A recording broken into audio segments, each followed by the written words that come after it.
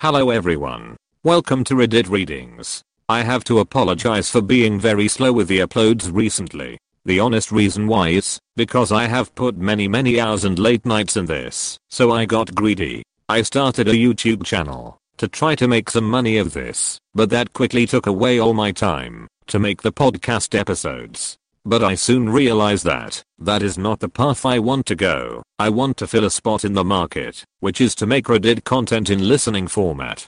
So now I'm going all in on the podcast again. If you want to see Reddit content on YouTube, there's plenty to choose from. LOL. I'm going to try to upload as frequently as I can, while still maintaining good quality. As of now the podcast will remain ad free, but who knows what the future brings. I'm thinking about making a Patreon, so people can support my work, if they feel like it, but I'm not sure yet. Anyways, I'm back. Thank you for sticking around. Let's go on with the episode.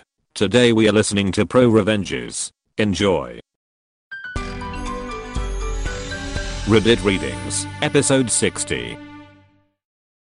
This episode is brought to you by Paramount Plus. Get in, loser! Mean Girls is now streaming on Paramount Plus. Join Katie Heron as she meets the plastics in Tina Fey's new twist on the modern classic. Get ready for more of the rumors, backstabbing, and jokes you loved from the original movie with some fetch surprises. Rated PG-13. Wear pink and head to ParamountPlus.com to try it free.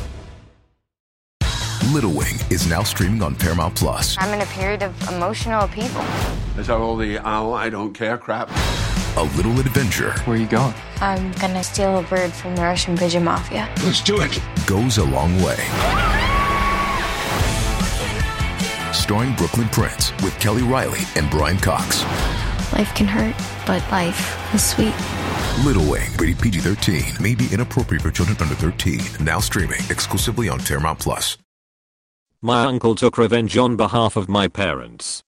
As the title gives away, this didn't happen to me. This is the story of how my uncle avenged my parents. My parents had me when they were plenty young. They were not teens anymore, but had barely left that age bracket. My mom and dad met in college. That was also when they had me. So while my parents were in their courses, I mostly stayed with my grandparents. The whole family lives in the same area, and the college was not that far away. My parents were still young and liked to go out with friends on occasion. When the following happened, I was a few years old. On occasion, they frequented a bar. A drunk guy there groped my mom and did not take a no as a no. My dad intervened and stopped the guy, and half an hour later all seemed forgotten. The music was loud, the bar was crowded, and then someone in the crowd hit my dad with an empty glass pitcher square in the face. He was bleeding profusely and collapsed. But in the press, semi-darkness and over the music no one knew who did it.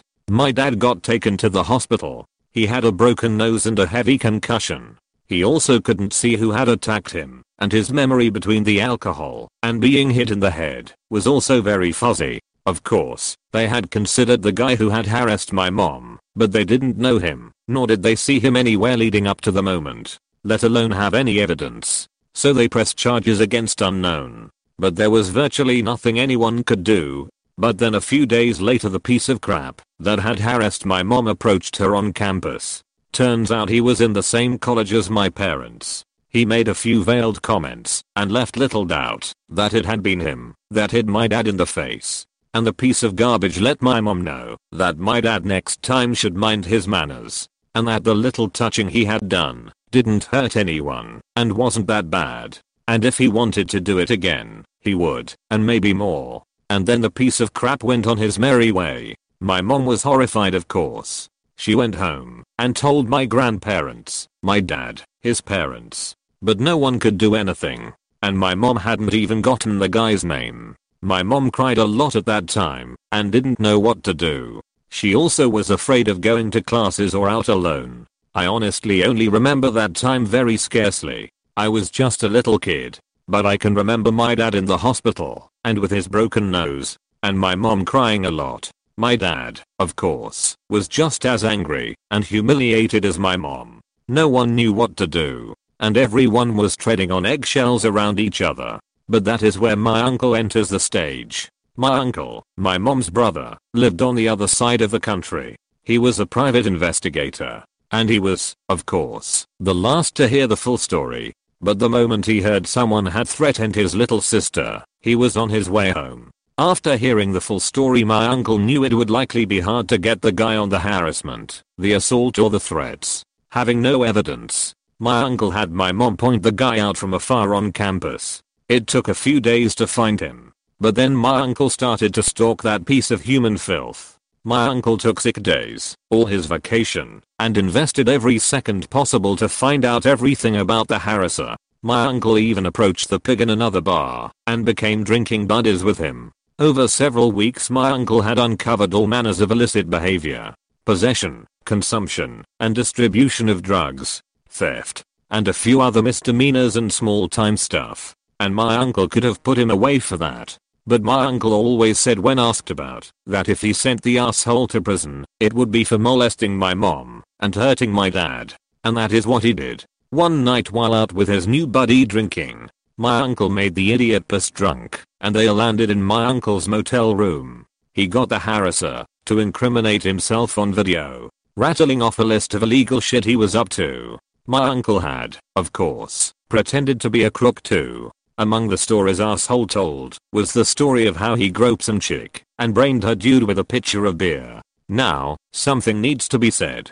In my country, of course, recording someone in secret is illegal, and under some conditions, like if the police does it, it is not a permissible piece of evidence in court. But as a private investigator, my uncle knew that laws for that exactly. But paradoxically the situation is different if it is not only audio but also video. And my uncle had the asshole on camera confessing. The next day my uncle turned himself into the police with all his collected evidence. Because secretly filming people was still a crime. Though the video could be used as evidence in court, as my uncle was not affiliated with the police or any other governmental agency. When the criminal trial and the civil trial were over, the asshole got 6 years in prison and had to pay damages to my mom and dad. And my uncle got slapped with the equivalent of a $2,000 fine for secretly filming the asshole. Money well spent, he always said.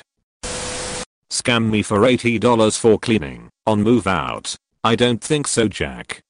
Background. About 10 years ago my landlord died. Or at least the person who owned the place we were renting. The property managers had been delightful, but whoever inherited wanted to sell, so the house was for sale. Enter a jackass, we'll call him Jack, who decides to buy the place. Now ours was the top floor, i.e., attic converted into a suite, of a house, less than 35 square meters. The bathroom was literally where the stairs up to the top floor used to be. The place was tiny. Jack came to check out the place, as you should, before buying a place. He had one of those Bluetooth earpieces in, and I can't even remember if he even acknowledged us. He spent about 30 to 45 seconds in our suite. Next time we hear from him is about a month later. Apparently he bought the place. He stops by to give us a notice of rent increase, effective in 6 months, legal minimum, from $485 to $795. The place is not worth that much. We say nuts to that and decide to buy a house, since what the hell, it's not much more per month. Surprise to anyone who's never bought a house, it was more than just mortgage payments. We give him all the required notice to move out. We move and clean the place up really well. Mind you, when my partner moved in it was not especially clean, and we happen to have the move-in inspection which mentions this. Jack decides to try to scam us for $80 of our damage deposit for cleaning. He doesn't provide the required forms, just says, I'm going to hold $80 from your damage deposit for cleaning. We respond with, no, you're not. Jack, assuming we need the cash for our next damage deposit or bills, and will settle for anything, take this or I'm going to keep your whole deposit. Cue revenge. So he decides to just keep the whole deposit, $485. I file paperwork with the rentalsman, who unsurprisingly, after their investigation, rule in my favor. He's ordered to refund the whole deposit, but Jack decides not to pay, and the rentalsman doesn't have any enforcement powers. So I have to go to the local sheriff's office. They can send a legal demand letter for the deposit plus costs, but it will cost me $100 upfront. Sure, go ahead. Jack decides to ignore the sheriff's kindly letter. Sheriffs say that they can start proceedings to recover the debt plus costs, but I again have to pay up front, about $250, and it might take quite a while. I guess most people quit at this point. Being out of pocket about $700, throwing more money at the problem and maybe having to wait months didn't appeal to them. And there's also a chance you never collect. I chose to pay the sheriffs. They sent another, less friendly letter to Jack. But here's the best part, now that they're recovering a debt, they're going to recover on all of the outstanding judgments against him. And apparently he has tried this shit before. They sent him another couple letters, pay up or else. Jack chose else. Then they seized title to Jack's giant white SUV, I can't remember what it was, but not a cheap one. They didn't physically take it away or anything, but they gave him 30 days to pay all the judgments against him, or they would take it and sell it at auction. Somehow he all of a sudden found the money. My share, 485 plus 150 plus 250 equals $885. The other people who'd registered judgments, but not paid to start the collections processes were about $5,000 more. I can't remember how long the whole process took, at least 6 months though. How my cousin and I got a photographer locked up for revenge porn. So this all started about 3 years ago. My cousin, who lives in Arizona, always had a desire to have professional nude photos taken. She thought it'd be nice to have something for her husband to look at from when she was in her prime as they aged together. Also I think it kinda turned her on. However, my cousin had no desire to have those photos publicly published. After a few years of chewing on this idea, she decided she was going to do it. She went out looking for a photographer. She had a tight budget and ended up going with this one man who quoted her $300 for a 1-hour photo shoot. He didn't mind taking nude pictures of her. However, she asked him if he had any agreement or something that would keep those photos confidential. He said he did not. She asked him if she wrote up an agreement basically stating the photos he takes of her cannot be saved on any of his devices, and the SD card needs to be given to her, and that she should be the only person with a copy of the photos, and if he'd agree to that, his only request was that she buy the SD card herself. So she agreed. He sent her what kind of SD card she should buy, and she bought it. She also wrote up an agreement in which the following was agreed upon and signed. Photo shoot was to last 1 hour. He would be paid $300. He would edit 6 pictures of her choosing, airbrushing / making her look better etc. He would also print those 6 photos. She would supply the SD card. He would also delete any photos of her from any device he has. The photos he takes of her after he's done should not be saved to any device he owns, and the only copy should be on the SD card when he gives her the SD card. He not allowed to share those photos with anyone for any reason, and those photos belong to her only. Agreement was signed. Photo shoot happened. Photos were edited. She got her SD card. All things well and good. My cousin figured that was that. Obviously we all know this isn't the end, but just the start, otherwise I wouldn't be posting here. About 6 months after the photo shoot, the photographer contacts her and says he has copies of her photos and knows a website he can sell them to for $500, and if she doesn't want that, she needs to pay him $500.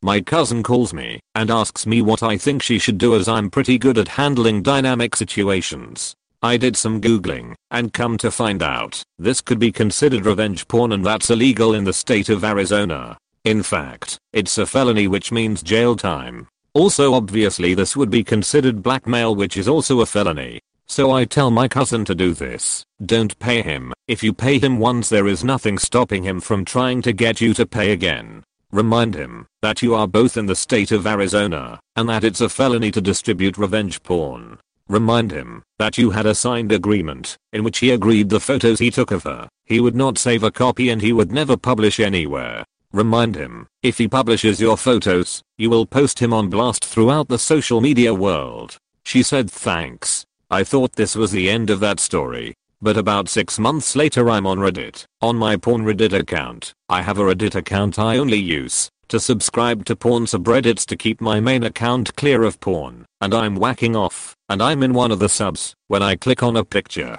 and bam, my dick goes limp.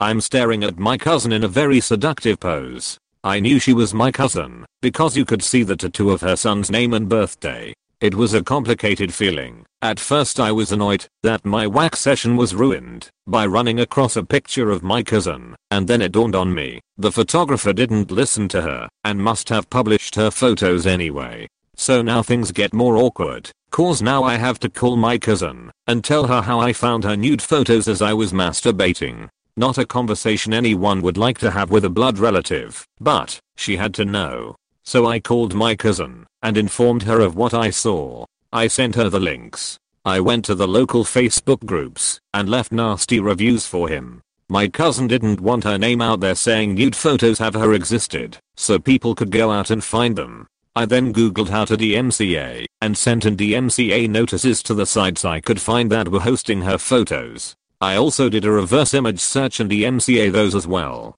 I taught my cousin how to do this herself. FYI, DMCA works, and none of the sites even argued with us. At this point someone PMs me an attorney's number. They tell me this attorney was an advisor to the revenge porn law bill that Arizona passed, and that we should call the attorney. So I did. I explained the story to the attorney. I left out the my whacking of bit as I didn't feel that was relevant. The attorney then explained to me, because I wasn't the victim he couldn't really do anything until the victim contacted him herself. So I went to my cousin, told her about this attorney, and how she should go speak to the attorney. Now my cousin has a flaw in her personality. She's very quick to forgive. I tried my best to persuade her, but she said she felt the nasty reviews we had left, and spreading the news was enough. Another 6 months pass, and one day my cousin calls me again and says, "You wouldn't believe which son of a bitch emailed me." Being the quick thinker I said, "The photographer, right?" She said, "Yup," and I said, "So how much money is he asking for now?" She said he's asking for $10,000 to delete her photos, and as compensation for the damages we caused to his business. Apparently people don't want to hire a photographer who publishes people's photographs that they paid him to take without their permission. I told it was time to call the attorney. She agreed. Let's skip ahead a year. Apparently said photographer had plenty of money to fight a legal battle. Long end of the story, my cousin got him convicted for blackmail and revenge porn, plus successfully sued him and got a civil judgment for a hefty sum of money. He's currently serving 3 years in an Arizona state prison. Granted, after she got her civil judgment, he had basically sold everything he had, trying to stay out of jail, so it's unlikely she will ever be able to collect, but basically his future earnings now belong to her, as I understand it. Hey, it's Kaylee Cuoco for Priceline. Ready to go to your happy place for a happy price? Well, why didn't you say so? Just download the Priceline app right now and save up to 60% on hotels. So whether it's Cousin Kevin's Kazoo Concert in Kansas City, go Kevin, or Becky's Bachelorette Bash in Bermuda, you never have to miss a trip ever again. So download the Priceline app today. Your savings are waiting. Go to your happy place for a happy price. Go to your happy price, Priceline. Asshole manager destroyed my childhood game store, so I got him fired. I judge card games from local to world championships. For several games, I was head judge at the world championships. The town I grew up in had a game store. It was ran by a husband and wife, and eventually their kids joined in on the fun. And it was a lot of fun. Every night there would be no tables open, and for bigger tournaments they would rent out vacant storefronts in the shopping center to fit everyone that would come. Eventually they moved the store to a bigger store, and it would just keep growing. Some that grew up in the area and played at the store eventually had kids of their own, and they played in the store too. It became a tradition. This is the place that you took your kids to their first RPG game, or where you buy them their first booster packs. The only Friday nights that this store would be empty was if there was a big football game at the high school. The reason the store was so popular was because of the couple. They were never flashy, and they treated everyone as if they were the best player in the world. They'd give away free snacks, sodas, booster packs for every little occasion, and sometimes just because they were more than patient with players, helping them build decks and helping people get better at the games. They also knew and were able to teach every game they sold in the store. I can walk in any day and there would be several RPG groups and rows after rows of people playing all sorts of games. Didn't matter if I bought anything or not. I can stay from open to close and not spend a dime, and they would still treat me like I dropped $1 million. It was Nerdvana. It was also the store where I judged my first event after I got my initial certification. And the husband had me as a judge for almost every event, and he would compensate me half a box of booster packs for the smaller events up to 2 boxes for bigger ones. For one really big release weekend he gave me 6 boxes of booster packs and paid me. His wife was equally amazing and loved her nerds, as she affectionately calls us, more than he did. She would bake cakes for birthdays. Every day for the week leading up to Christmas there would be a tin of cookies always stocked and baked the night before. If people got in a jam and needed a last minute sitter, they could leave the kids at the store and she would warn the parents she'll watch them, but she'll also teach them collectible card games. I think this is also why the store made so much money. There was a rumor the store actually belonged to her. Life happened and eventually I ended up living in a city about 3 hours away, and a few years ago, I heard the wife died, and the husband couldn't bear being in the store because everything reminded him of her, so someone else was running the store now. I planned on visiting the store, but being 3 hours away I just couldn't make a casual trip there as a round trip would be 6 hours. Around the middle of last year, the store announced they were going to host a major qualifying tournament. This generated a lot of buzz. People from all over the region were making plans to travel to it. I thought this would be a great time to visit the store, so I made plans to go. About 2 weeks before the event I got an email from the publisher asking me to judge the event. I thought this was odd, as for store level events the store fields the judges and the publisher doesn't get involved at all. Also, while there are a number of us judges, we are not so numerous that we don't know each other. So, I knew there was enough judges in the store's area that should be able to handle event. I wrote back saying, I was hoping to be able to play, but shouldn't there be judges in the area that would be able to do this? They wrote back, well there should be, but the store owner said he couldn't get anyone even with the list we sent him. Red flag. They ended with the email with, you should talk to the other judges from the area and see if you can more of the story. I wrote back with give me a few days to think about it. I immediately started contacting the judges in the area. They all told me the same story. The store was sold to a guy, and he was great. It was the manager that was the problem. He was a judge as well, but he thinks he knew better than everyone else. The manager would override obviously correct ruling because he was buddy with the person the judge ruled against. Apparently, this also happened at a major regional tournament. Now one of the reasons I judge instead of play is judges are pretty well compensated now anyways, not just with booster box and our pay,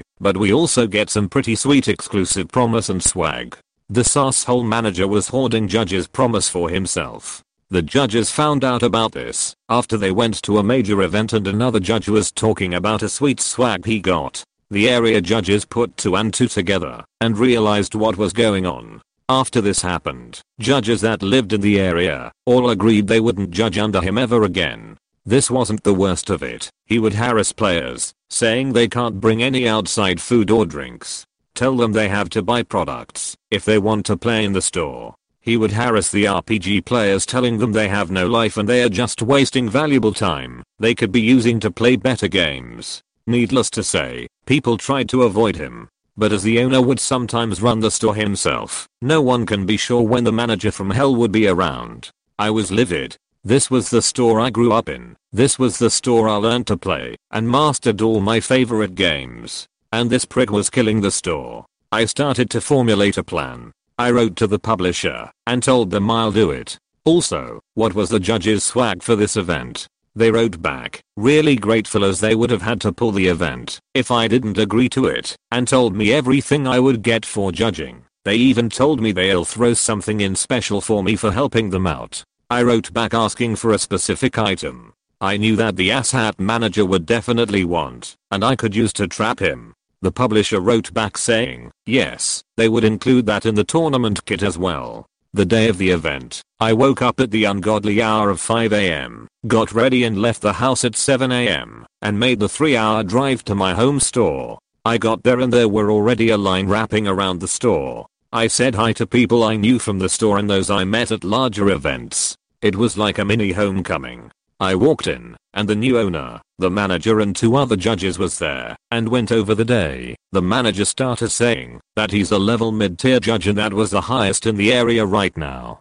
so he would be the head judge for the event and what he says is final. I told him that I was a higher tier judge. On top of that, I had several advanced roles qualifications. He said I was bullshitting him until I showed him my certification. He said he's still head judge because he was the manager of the store and people in the store respects his authority. I had to stifle a laugh. Then I told him before I start, I would like my judge's swag. Now normally I get this at the end of the event because I don't want to carry it around all day. But given this guy's records, I wanted to give this guy as little chance as possible to steal what was owed to me. He started hemming and hawing and said he hasn't pulled the kit yet. I told him pull it, open it and give me my swag, or I will be walking away, and I'd tell the publisher and this tournament will be invalidated. The owner tried to reason with me, but I was firm. I hated doing this to the owner. He hasn't done anything wrong.